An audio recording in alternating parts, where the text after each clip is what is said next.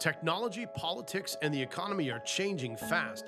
No time to keep up with all the policies affecting your everyday life and figuring out fact from fiction? Not even sure where God could fit in all of this? Don't worry, I've got your back. I'm here to dig a little deeper into the issues of the day. And most importantly, to show you the spiritual principles and solutions we can use to rise above it all victoriously for your family's success. Stay tuned as we discover God's plan for our life on earth as it is in heaven.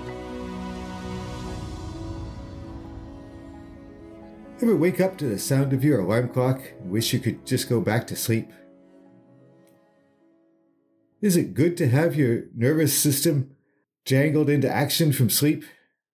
Not really. Is there a better way? Absolutely. Stay tuned as we dive into this important topic for your emotional, mental, spiritual, and physical health.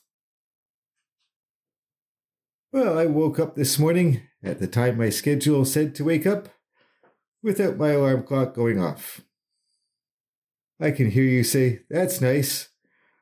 Maybe every day is Saturday to you, but I have to get to work on time or get fired. And that's not going to be better for my health." Fair enough. So you have to get up at a certain time, and the only way you've been doing it is having your alarm clock go off. It's like saying, I have to change gears in my manual car. I always upshift after redlining it for a little while, and downshift after lugging it for a little while. That's not the only way to shift gears, and it's just damaging your engine.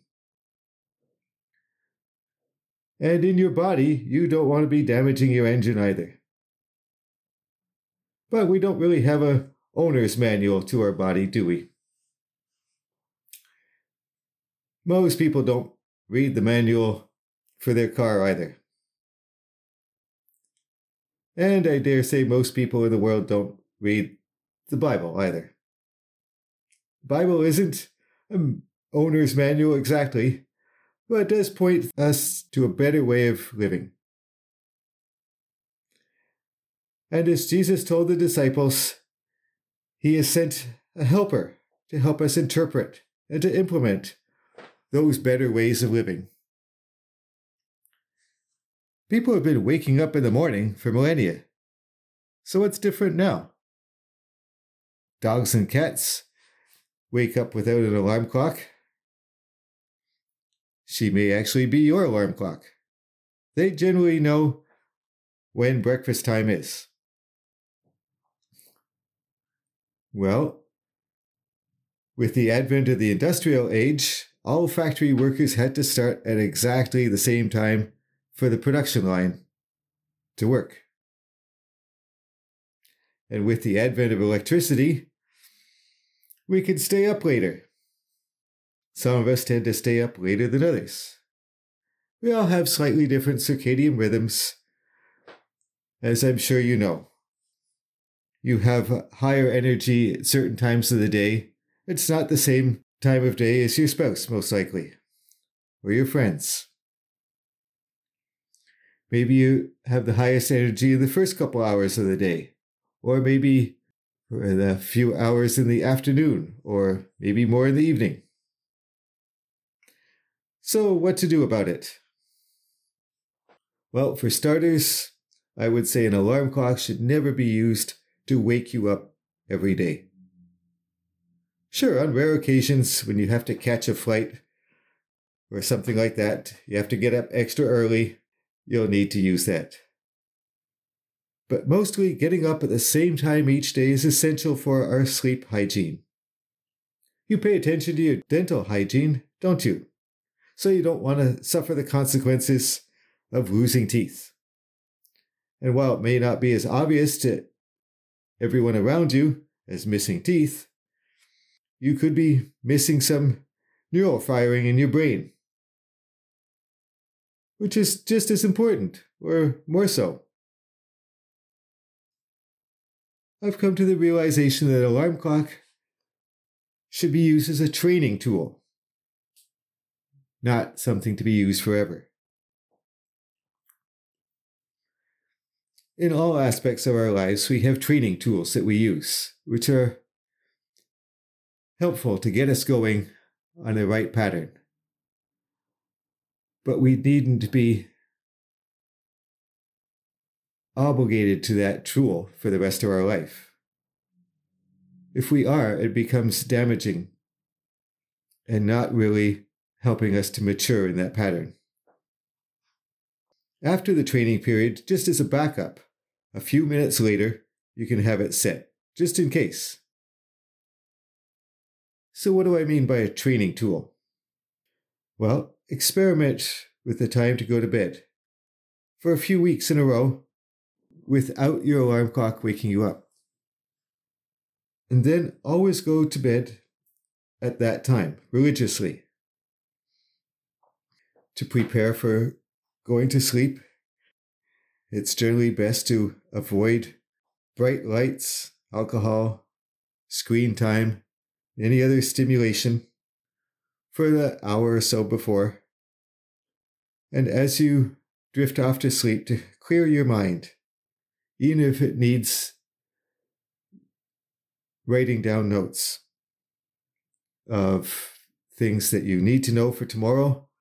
Inevitably, those things pop into your head. Oh yeah, I got to do this or that.